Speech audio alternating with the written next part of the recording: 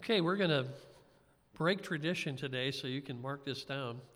In the first time in 11 years, we're going to actually have a Christmas message on Christmas time here. So we're going to be going through a couple of passages today that talk about the birth of Jesus. And one of the things that stands out is the fact that it was a virgin birth. So kind of pay attention to that when we come across it in the passages. And we're going to focus on some of that. So we'll spend a few minutes talking about that. But the first passage is in Matthew chapter 1. So if you want to turn to Matthew chapter 1. And we're going to look down starting with verse 18. Matthew chapter 1 and verse 18 says, "Now the birth of Jesus Christ was as follows. After his mother Mary was betrothed to Joseph, before they came together, she was found with child of the Holy Spirit." So it says, after his mother Mary was betrothed to Joseph. You notice here that it refers to Mary as the mother of Jesus, right? But it doesn't refer to Joseph as the father. And we'll examine this later on. Joseph and Mary, because of the betrothal here, they were in a binding contract to be married. The first part of that contract was called the betrothal period. And we can kind of relate to that in our culture. You know, we talk about people being engaged. They're looking forward to getting married. But in their culture, the betrothal period was considered as binding as a marriage covenant. So much so that if they broke that betrothal, then they'd have to get a certificate of divorce. So very, very serious relationship commitment here. And it says here that before they came together, that's telling us that they had no marital relations as of yet. Mary was a virgin, and that's what that is very clearly letting us see here. But it says after that she's basically a virgin, it says, but she was found with child. Well, that's pretty shocking in itself. And then to add to that, she was found with child of the Holy Spirit. That's a divine conception, okay? So this is where it gets really interesting, because although Mary's a virgin, she's also pregnant. And those two things don't usually go together, right? And we're told very plainly here that the father of the child was not a human being. The child was of the Holy Spirit, is the phrase it uses. So how does that work? Well, we're going to see the Lord explain a little bit more about that later on. Look to verse 19. It says, "Then Joseph, her husband, being a just man, and not wanting to make her a public example, was minded to put her away secretly." So we see something here about Joseph. He had the option of making a public spectacle of her in this, and he chose not to do that. But it says he was going to put her away. He was going to have that separation, give her that certificate of divorce, but he was going to do it secretly, so it wouldn't bring a lot of public shame to her. And it shows us something about the character of Joseph. But it says here, first of all, then Joseph, her husband. So you notice again, Joseph is consistently referred to as the husband of Mary, but not as the father of the child. And that's intentional by the Lord. And even though Joseph and Mary were in this betrothal period, they were viewed as husband and wife. And that's why it says Joseph, her husband. It doesn't say her future husband. It says her husband, okay? In their betrothal, they were viewed that way because that's how serious they saw that betrothal commitment. The Jewish society was very moral at this time, at least outwardly, kind of like our society used to be. I know when I was just a kid growing up, immoral actions back then were looked upon as being very shameful, you know? Unfortunately, in our society today, the word shame has pretty much disappeared from our normal vocabulary, and immorality is viewed as a very normal thing, and it's pretty well seen as just accepted these days, okay? But in their culture at that time, it was still a very immoral thing, and like I said, that outwardly they were a very moral society. They had the law of God, and they tried to follow that, at least outwardly, okay? We know they were still sinners, and they still had issues and problems. But it tells us here about Joseph too. It says, being a just man and not wanting to make her a public example, was minded to put her away secretly. Now, when it says he was a just man here, it means that Joseph knew the difference between right and wrong, and in his heart and mind, he always wanted to do the right thing. So, being a just man, Joseph did not want to marry someone who was a fornicator. And that's what he would naturally assume about Mary, since she was pregnant and he knew that it was not his child. So, from the natural outlook here, in his mind, he's thinking, okay, she's told me she's pregnant. She told me it was a miraculous thing. That's kind of hard to swallow, so my assumption has to be she must have had a fornication relationship with someone. It wasn't me, because it's not my child.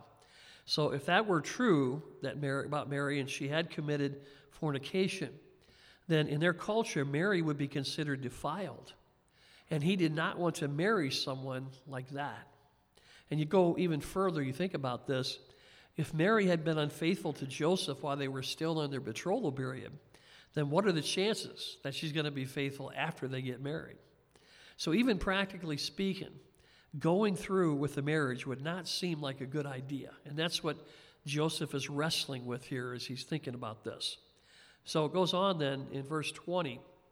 It says, "But while he thought about these things, behold, an angel of the Lord appeared to him in a dream, saying, 'Joseph, son of David, do not be afraid to take you Mary, your wife, for that which is conceived in her is of the Holy Spirit.'"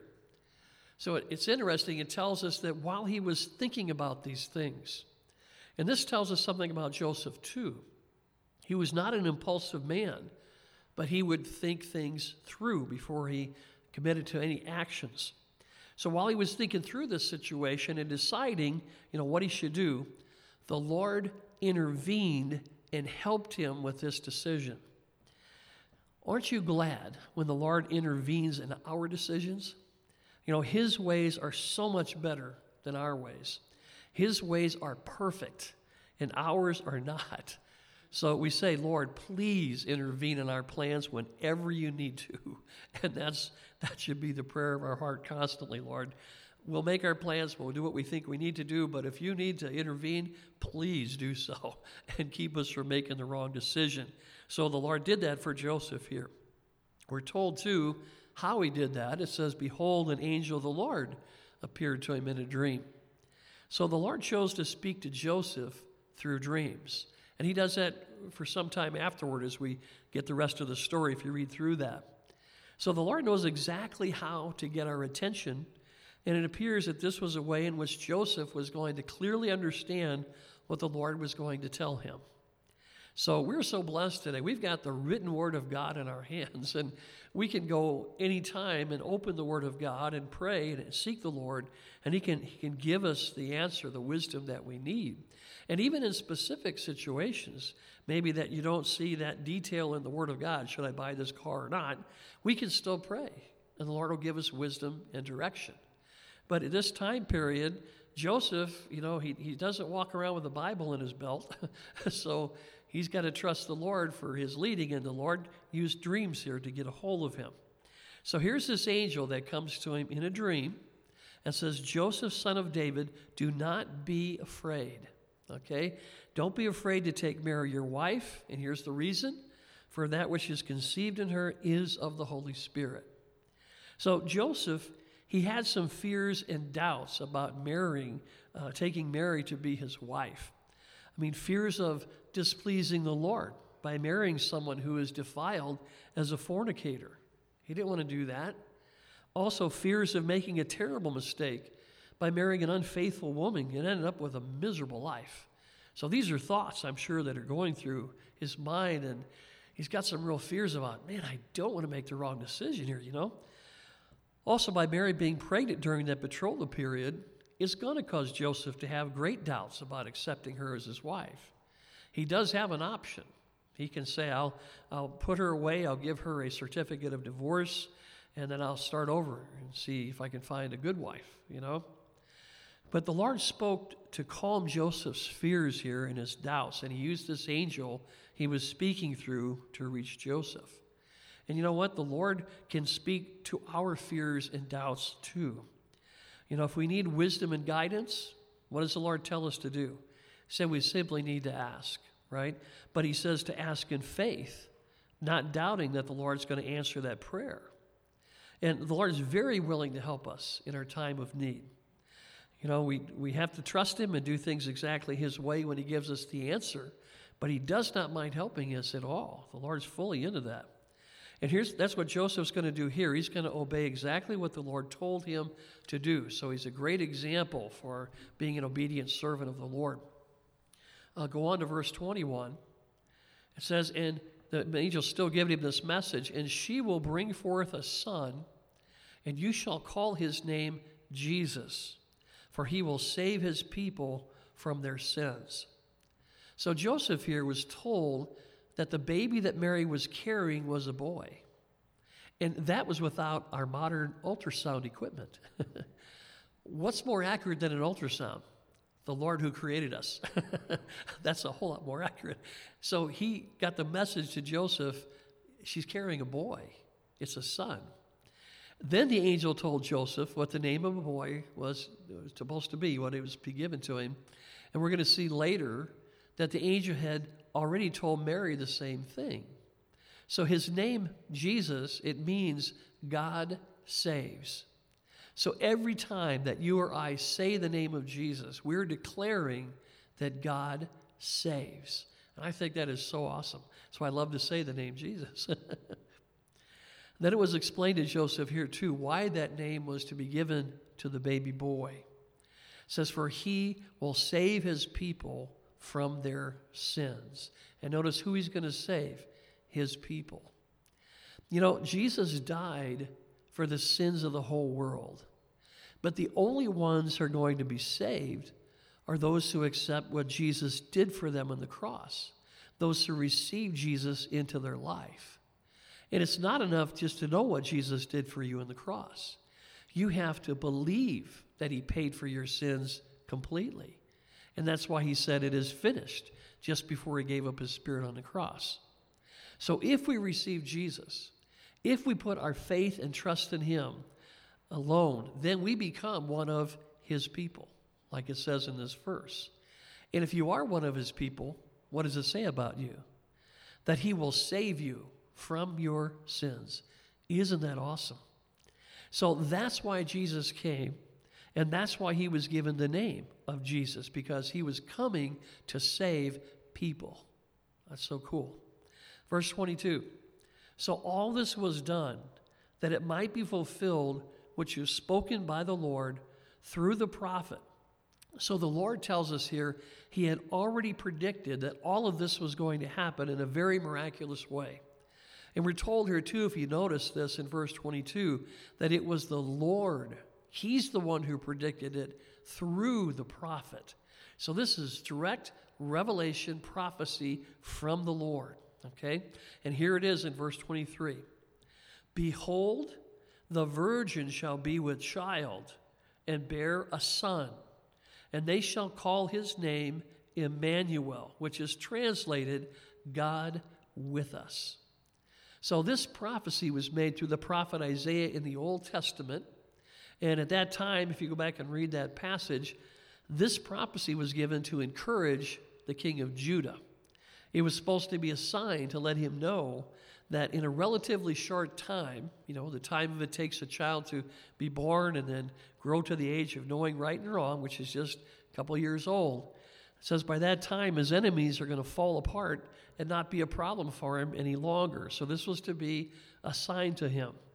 But Matthew here in the New Testament, he lets us know this prophecy has an even greater fulfillment in the virgin birth of Jesus. So Jesus' virgin birth is a sign that he is the chosen one. He is the Messiah. And he would be even greater than expected because he would not only be human, but he would also be God. And that's why the name Emmanuel is explained here. It lets us know that this male child was going to bring the very presence of God among the people. Isn't that amazing? So it is so amazing the Lord loves us that much that he would send his son to come live among us and to be one of us, only without sin.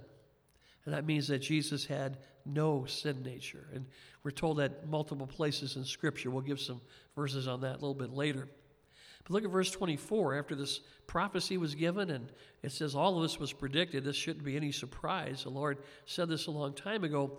Verse 24, then Joseph, being aroused from sleep, did as the angel of the Lord commanded him and took to him his wife. Now, I don't know about you, maybe we need to be aroused from sleep sometimes to obey the Lord. Maybe we have drifted and fallen asleep and not paid attention to what the Lord says. But Joseph here, it says when he was aroused from sleep, he did just what the Lord told him to do. So this tells us how obedient Joseph was to the Lord. I mean, think about this. When he laid his head down to sleep the night before, he was contemplating divorce. But after hearing from the Lord, he completely changed his direction, and he takes Mary to be his wife. And the Lord makes it clear that Joseph did this in obedience to the Lord's command. So it doesn't say Joseph thought, you know what, I really like her anyway. I think I'll go through with this. That wasn't his reason. His reason was, if the Lord told me to do this, then regardless of how I feel, regardless of what I think, even if I don't understand this somehow, I still need to obey the Lord. What a heart of obedience. Very cool thing to see in Joseph. And you know what? I hope we can have a testimony like that in our life, where if we've made our mind up to do one thing, but we've heard from the Lord to do differently, I hope immediately we change our plans. Say, Lord, I don't care what I feel, what I think right now. I see you tell me to do this, and it goes against me, against my thoughts, my imaginations, my understanding, but I'm going to obey you, Lord. I'm going to do it your way. I hope we can have that testimony to give to the Lord and return that back to him. So we ask ourselves, are you open to the Lord changing your plans? Sometimes we make our plans and we think we've got it figured out. But man, I tell you what, if the Lord intervenes, if he has to tell us something, I pray we say, Lord, your will be done, not my will be done, right? And remember, his ways are perfect, so it should be a lot easier for us to say, I'll go your direction, Lord. Okay, looking down to verse 25. Let me see if I can quiet my phone. I forgot to do that. Sorry, guys. Verse 25, it says, and he did not know her till she had brought forth her firstborn son, and he called his name Jesus. So Mary, she conceived when she was a virgin, and she delivered her first child when she was a virgin. And it says, we're going to find out that with God all things are possible, right? So this is amazing that it really is a virgin birth, not just a virgin conception, but it was a virgin birth. Jesus was born to a virgin. Wow, amazing thing the Lord has done. And the Lord adds one more note here to Joseph's obedience here by telling us, very clearly that he did not know her till he brought forth her first son, and he obeyed the Lord in calling his name Jesus. So he obeyed that too. And there's kind of a side note here. Jesus and Mary, they did have other children later on. We see that coming on later in the Gospels, and you can check that on your own later if you want to, but they did have other kids. Now, we're going to take a look at Mary's encounter with the Lord. And we're so blessed to not only have Joseph's story about the birth of Jesus, but we've got Mary's side of the story as well. So if you want to turn over to Luke chapter 1, we'll take in a little bit of that too.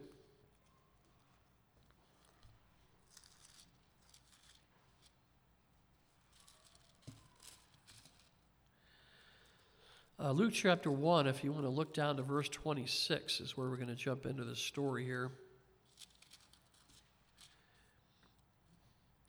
Luke chapter 1, verse 26.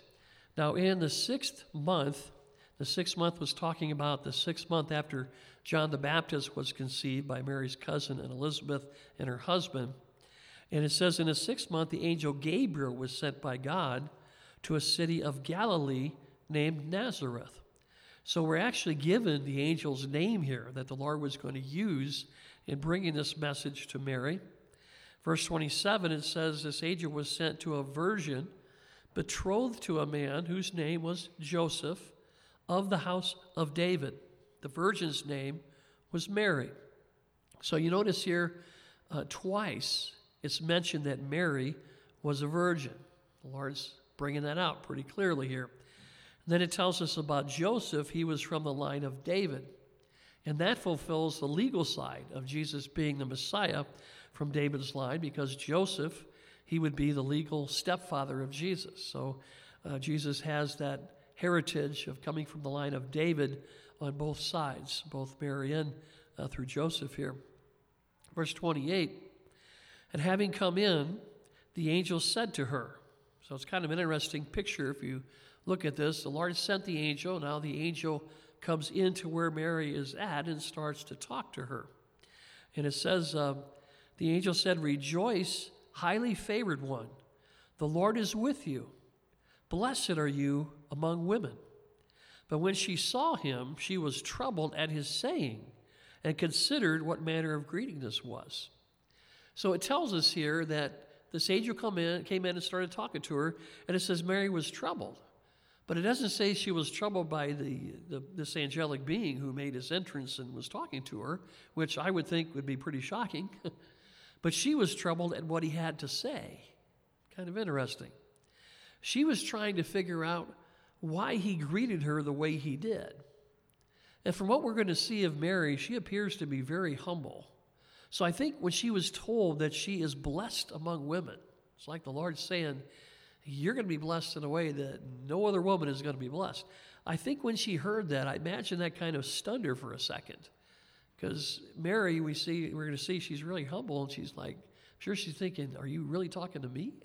Is there somebody else in the room? And you think about it, how would it strike you for an angel to show up and say to you that you are super special to the Lord? Ooh, that would kind of get your attention and make you sit up, right? So go on to verse 30 then. Then the angel said to her, do not be afraid, Mary, for you have found favor with God. It looks like fear started to come in, and that's understandable. So it would really be comforting for her to hear that she's found favor with God. I mean, you wonder if she had started to think, I must really be in trouble if some angel showed up to talk with me. The Lord's going to let me have it here. But the angel says, don't be afraid, So it'd be really good to hear that the Lord's not upset with you, but you've actually found favor with the Lord. Yeah, kind of like, woo, thank you, Lord. But you know what's so encouraging for us here? If you receive Jesus Christ as your Savior, then you too have found favor with God. That's awesome. Verse 31, the angel said, behold, you will conceive in your womb and bring forth a son, and shall call his name Jesus. So the angel is explaining to Mary that she's going to have a baby in her womb, and it was going to be a boy. And then we see the angel confirm the name of Jesus that should be placed on the baby. So Mary and Joseph both were commanded to name the baby Jesus, meaning God saves. Then verse 32, he will be great, and he will be called the Son of the Highest. And the Lord God will give him the throne of his father David. Can you just see humble Mary trying to take this all in? This baby was very clearly being called the Messiah. It's speaking about the throne of his father David. And do you know that there are Jewish ladies right now who are alive today who are hoping that the Messiah is going to come through their family line? Those who have not accepted the truth about Jesus being the Messiah, they're still hoping that firstborn son they have is going to be the one. That there's still ladies today in the world, Jewish women, who are hoping that's going to be the case. So this was an amazing thrill for her to hear this.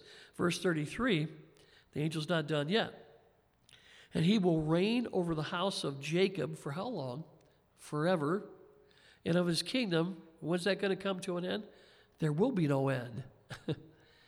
How would you like to be told that your son is going to reign as the king of Israel forever? Wow. Wow.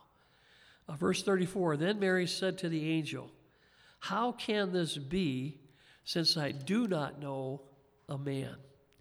Well, that's the $64 million question. And she is saying she doesn't get it. How could this happen? Now, it's interesting. She must have understood when the angel said, you're going to conceive, that it was going to happen to her right away. Even before she was married, her marriage to Joseph was finalized.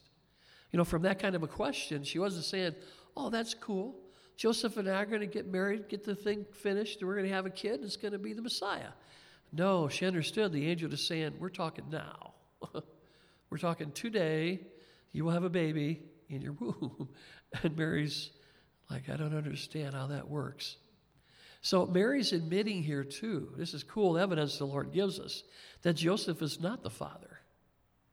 I mean, if she could have said, didn't mean to have those relations, sorry about that, I guess I am pregnant and all this. No, there's like, I've had 0 relations, so I don't see how this could work. Great proof of the virgin conception here, leading to the virgin birth. So Joseph's not the father, and there's no human father, because she's had 0 relations, right? Verse 35 goes on. The angel answered and said to her. Now this is interesting. She said, how's this going to work? The angel said, the Holy Spirit will come upon you, and the power of the highest will overshadow you. Therefore also that Holy One who is to be born will be called the Son of God. So, if you want to know how the virgin birth happened, then this is the explanation the Lord gave. Simple, right? The Holy Spirit will come upon you, and the power of the highest will overshadow you. And he'll be the Son of God. Wow. It's like, that's a simple explanation, but we still don't get it. How does that work? But notice something here. Jesus is called that Holy One. Holy means set apart. So yes, Jesus was set apart for God's glory, and he was set apart from sin. So this term holy is saying that this birth is unique and it's supernatural. It is truly of the Lord. So also we've got a clear reference here to Jesus being the Son of God. He had no human father. God was his father. So this is an extremely important reason for the virgin birth here, to show how Jesus is in reality the Son of God. Had Joseph been his father, then he would have just been a human being and not the Son of God. So this shows us how amazingly special his birth was. It's sad, but the liberal churches, those who really don't believe the Bible, take it literally, they try to come up with all kinds of explanations of how this could have happened apart from a supernatural divine intervention of God. And it doesn't make good sense, and a lot of times it has to come up with some kind of immoral explanation. The Lord gave evidence after evidence here from Mary herself. I know no man. I've had 0 relations. So you can't concoct your own story and hold to the Scripture too. You got to make up your mind. Either take your crazy Hollywood story or stick exactly with what the Scripture says. It's right here in print for us. The Lord was very blessed to us to give us that in print. So verse 36 goes on. Now indeed, Elizabeth, your relative, has also conceived a son in her old age. And this is now the 6th month for her who is called barren. So the Lord here was encouraging Mary by telling her there was another miracle that happened pretty close to home for her. Her own relative, who was past the childbearing age, was now in the midst of her own pregnancy too. So verse 37, for with God, nothing will be impossible. So this is another one of those verses to underline or highlight. The Lord loves to do the impossible, and then he gets all the glory, which he should be. It should all be given to him. Verse 38, then Mary said, behold, the maidservant of the Lord, let it be to me according to your word. And the angel departed from her. So this shows us that the Lord didn't just do this and force Mary into it. It was presented to her, and she gave her acceptance of it. And the Lord isn't going to force you to get saved either. The Lord presents his plan to save you by his son Jesus dying on the cross to pay for your sins, but it's up to you to accept the offer of salvation. And I pray that everybody listening to this message would not miss that opportunity to receive Jesus and get forgiveness for their sins. It's beautiful, too, to see Mary's humble attitude here, calling herself a maidservant of the Lord. You know, the term that she uses here is that same term for bondservant we see later in the New Testament that Paul and others used. And it means here that Mary is willing to serve the Lord for the rest of her life because of her love for the Lord. And Mary fully accepted all that the Lord had for her to do. He said, you know, let your word be done according to me. What a great Christmas present if we can give back to the Lord to rededicate our life to Jesus today. Now, there's another verse I want you to look at before we stop on this. Look over to chapter 2 of Luke. Just turn over a page or so. Look down to verse 21.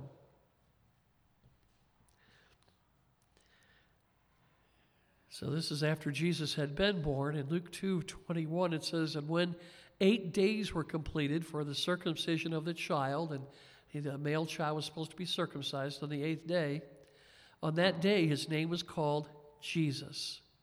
It says the name given by the angel before he was conceived in the womb. So this shows the precision and the consistency in the Bible. It confirms again that the name of Jesus was to be given to the baby, and Mary was told that before he was even conceived in the womb. So evidence after evidence after evidence that this is a true, accurate story. We know the Bible is a true, accurate historical document.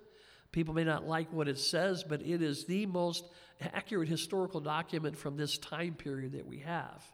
So you can argue with what it says if you don't like it, but this is all true, absolutely true historical information. Now, just a few more thoughts on the virgin birth. Why is the virgin birth so important? The very most important reason is because God's word says that it's true. The Lord predicted it in the Old Testament, and it actually happened to Mary, and that's recorded for us in the New Testament. So why is it so important? Because God said it happened and it was true. If God says it, that makes it extremely important, okay? We see, too, that there's another important element that's involved in the virgin birth.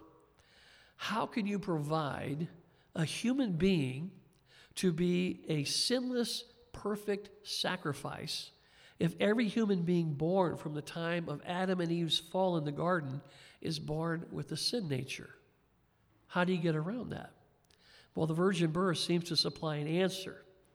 It appears that the sin nature from Adam is passed on through the Father. We got passages kind of like Romans 5:12. It says, just as through one man sin entered the world, and death through sin, and thus death spread to all men because all sinned. So this seems to support the idea of sin coming from the man's side. There's also the passage in Genesis 3:15 that talks about the seed of the woman, which is not normal. The woman doesn't have the seed. The male has the seed. So the Lord started talking way back then, after the fall, about the seed of the woman. It seems like that seed of the woman was somehow going to bypass the seed of the man in the birthing process. And that would be to avoid having the baby being tainted with the sin nature. But without trying to sound too technical, we need to be careful when we follow this line of thought, because some have said that the virgin birth made Jesus sinless.